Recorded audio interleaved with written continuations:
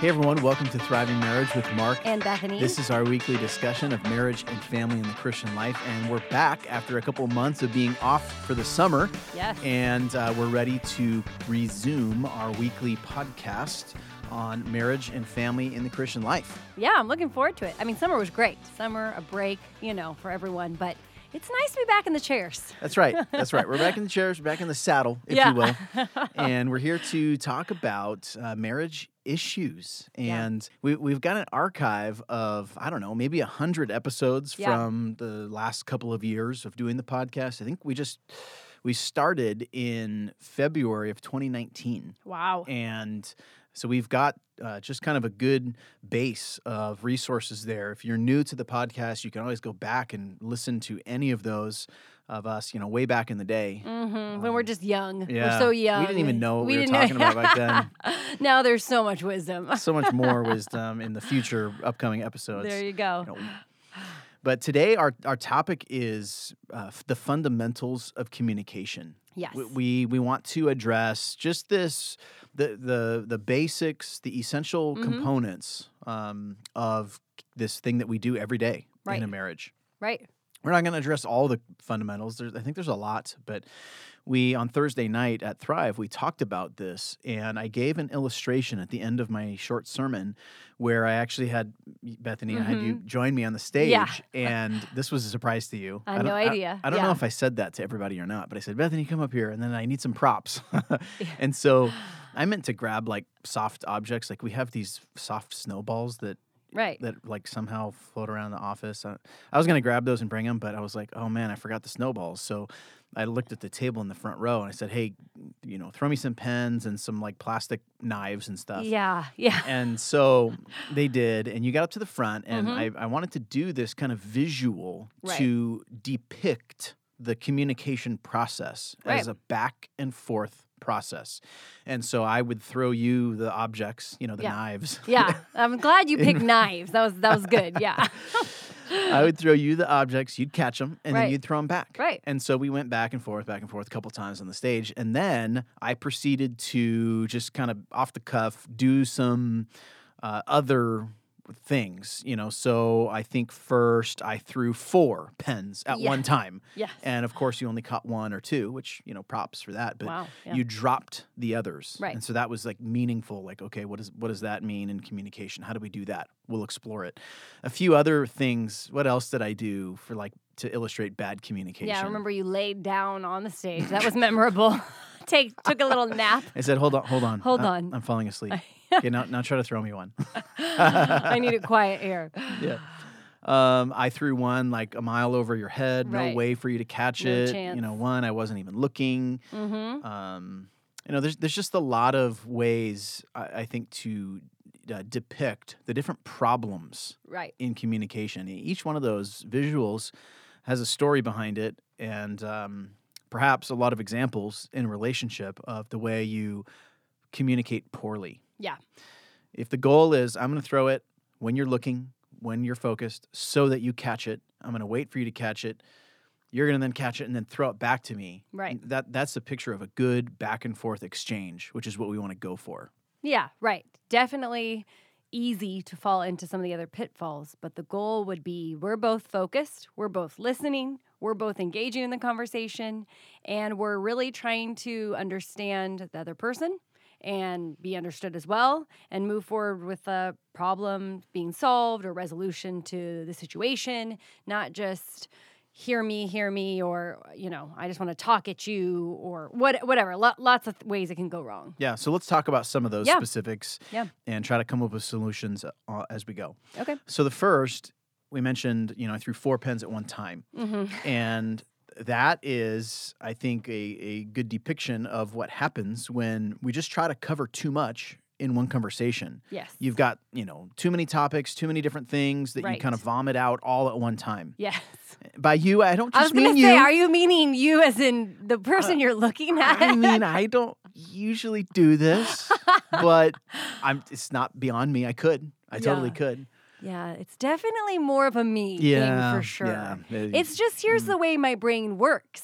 So everyone knows, I know I've explained this to you, but tell the people. There's all kinds of things, just like firing in there. Yeah. And I'm here. And then that makes me think about this other thing that happened. And then now all of a sudden, my mom was talking about this. And then, remember the kids. And it's like I could ping pong my way. I'm like a ping pong ball in there from one subject to the next. And I mean, I can remember many times where your face is just kind of blank and you're like, did you change subjects? It's like, wait, where did we go? I had something to say about the last subject. And it's true. It's something I've had to try to work on throughout the years. And it makes sense that you need to be able to track with me on the subject, what I'm talking about, where we're going with this, and wrap it up before we go on to just a brand new idea, topic, whatever. Yeah. And, I need to keep up with what you're saying. Like, Yeah, keep up, sweetie. I can't be so lazy in my listening where it's like, hold on, slow it way down, go back. I need to try to keep up. But I think if you really are looking for a response, if you really are intending for this to be a conversation where we go back and forth, well, then you've got to leave some room. And you've got to listen to what I have to say in response to what you said. Oh, wait, I'm not supposed to just talk at you and unload all my problems from the day? Yeah. You're just a sounding board? Here you go. Here's another pen. Exactly. That's the rapid fire. I'm going to throw it at you, Yeah. so fast that you're not able to just continue to catch them. Right. So that's another aspect of this. Right. Yeah, so I think that's one way to go wrong. And really, the solution there, it's just kind of discipline and communication and caring enough to hear what the other person has to say and recognizing this is a two-way street. I'm not just looking for a dartboard, someone to listen, an object to talk at. I'm looking for another human being to have a conversation with. And that's really what you have in a marriage. You don't just have a listening partner. Yeah. You have a conversation partner. Yeah, because if we didn't want them to listen and really be engaged with what we're saying, they could just kind of be mumbling, and that's all we really need. We don't need someone actually interacting. They're just listen to me. I got to spew out all my ideas, and we don't want that. Yep. So. Okay, another communication problem is when someone throws a pen. So the illustration here, you throw the pen, but the person doesn't catch it; they drop it. Yeah, this actually happened. I played it cool, but I really did drop one of your throws on accident during the live illustration, and I didn't even think that would be a good illustration. But when I dropped it, I was like, "Oh, see, sometimes that happens, and you just have to throw it again." Right. And I think that's totally true. Where sometimes you say something and the other person just doesn't get it, they don't catch it, they don't hear it, they don't understand it, whatever, and you have to throw it again. You have to say it again. You can't just move on. If you really do want this to be a conversation that's back and forth, you've got to make sure the person is with you. Right. And sometimes it's just, you know what? We just didn't explain it very well. Sometimes we're like, wait, let me back it up here. Because your face, your body language, even your response is telling me, you dropped the pen. You don't know what I'm talking about. You're not with me. You're not tracking.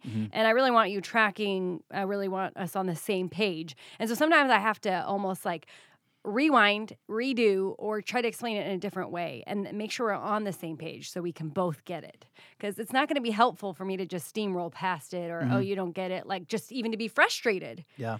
Even the way we talk, you and I, we talk differently. Yeah. I use different words, a little more extreme in the language. Quantities are different. Quantity is different.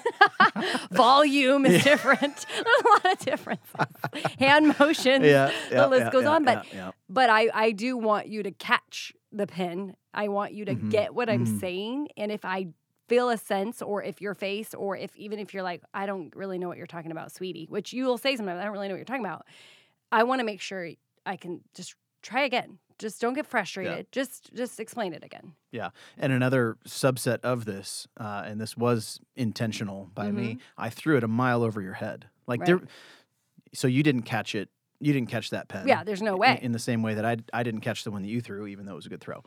But there's a subset in the sense that I can say something that goes so far over your head, or, because I'm in my own world, or I'm just not explaining it clearly, or whatever it may be. And that doesn't mean I just get to move on. Like, well, she's just not getting it. Yeah. It's a lost cause. Well, whatever. Yeah. Right. So you got to go back and try again. Yeah. And sometimes it takes a couple attempts. Sometimes it takes stepping away and coming back to it. Sometimes it means, we just need to get into a little bit different scenario here. Kids are around, or there's some distractions. Let's table this for a little bit later, And I guess in my instance of throwing it a mile over your head, I need to try again because I need to do a better throw. That was a bad throw. That was bad communication. Right. I was not being clear. Right. There was no way for you to understand that. Yeah. So I think that can happen. Okay, so another example here is I told you, hey, Bethany, throw me a pen. Mm-hmm. But while you did that, I turned and faced the other direction. I wasn't looking. Perhaps I could have pulled out my phone and been scrolling through, right. My emails, and you threw the pen and it hit me in the shoulder, and I didn't realize until it was too late. Yeah. So I think that's indicative of another kind of bad communication where the listener is distracted. Yes, for sure. I think I feel like this is the most convicting one, even for myself, is sometimes allow the kids to distract me, their needs, their wants, whatever they're doing when you're trying to talk to me.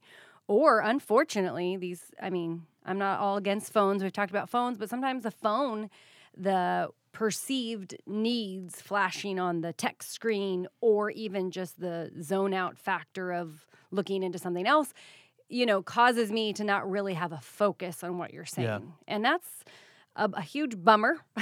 It's like, doesn't show a lot of respect to the person talking to you. And you probably could have understood what they were saying, but you were lazy, distracted. Your mind was on something else, and you weren't giving them your full attention. Yeah, and that's really frustrating, when you're trying to talk to someone and they're not really paying attention to you. Yes. They're just like, maybe they're giving you some verbal affirmation along the way, but it bothers me even if I know you are listening. Like if you're doing.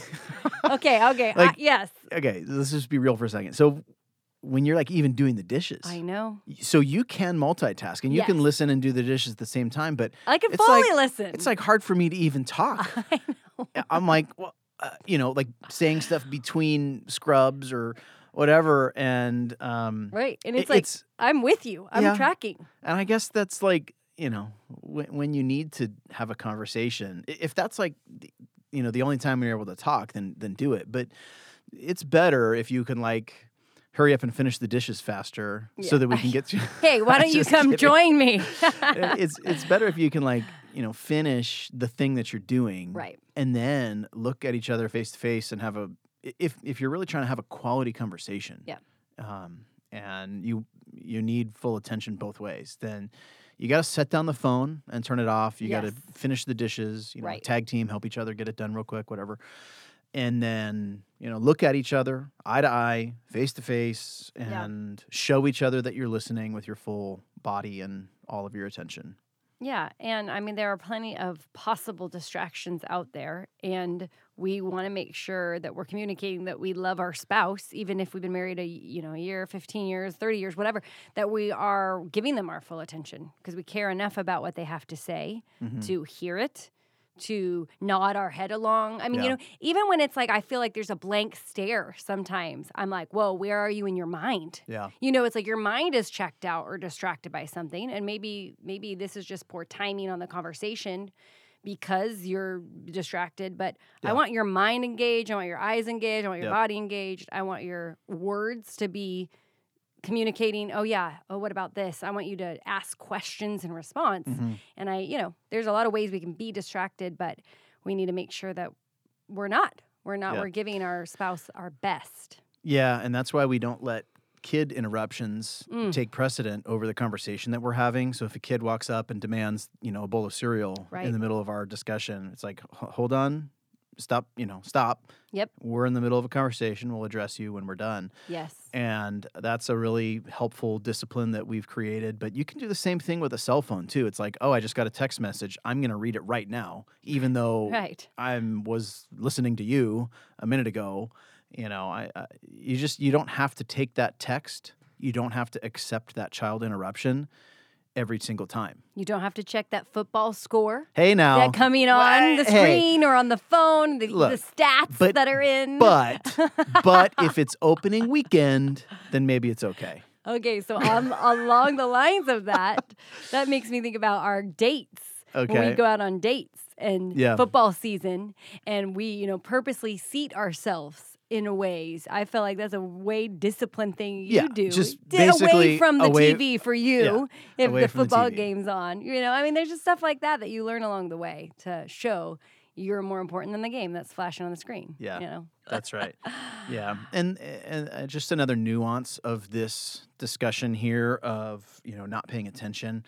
It could just be that you're bringing up something at a bad time. Yeah. So you're trying to have a conversation at a time when I can't really give you the full attention. Yes. Because I'm asleep. Yeah. Which has happened. Which has happened. Or there's a deadline at work and I've literally have 5 minutes. Like I cannot talk right now. Yes. So there have been numerous times where I'm about to launch into a large discussion or small, and I tried to sense what you're doing, where you're at, you just walked in the door, or you've got something you have to do right away, or even the kids, they haven't seen you and they're demanding your attention and you want to interact with them. And it's like, for me to get into, hey, this major issue or this problem or whatever, it's not just the right time. Unwise. Yeah. It's also unwise if I'm, upset about it or something. Maybe I need to cool off. There's a lot of ways it can just be bad timing. Definitely bad timing if we're in bed. Yeah. Definitely bad timing if the lights are out. T-minus 60 seconds until I'm and gone. And for me, you don't ask me a question before the finished cup of coffee in the morning. Well, I learned that one. You know what I mean? I can't really think through it. So a lot of ways a bad time can come into. That's right. Well, there's more we could address, but perhaps even just that visual, you can think through that and have a conversation with your spouse about kind of the back and forth of communication and making sure that you've got that open two-way street and you're both hearing and being heard in the conversation. Yeah, that'd be great. Well, thanks for listening, and we will chat with you later. All right. See ya.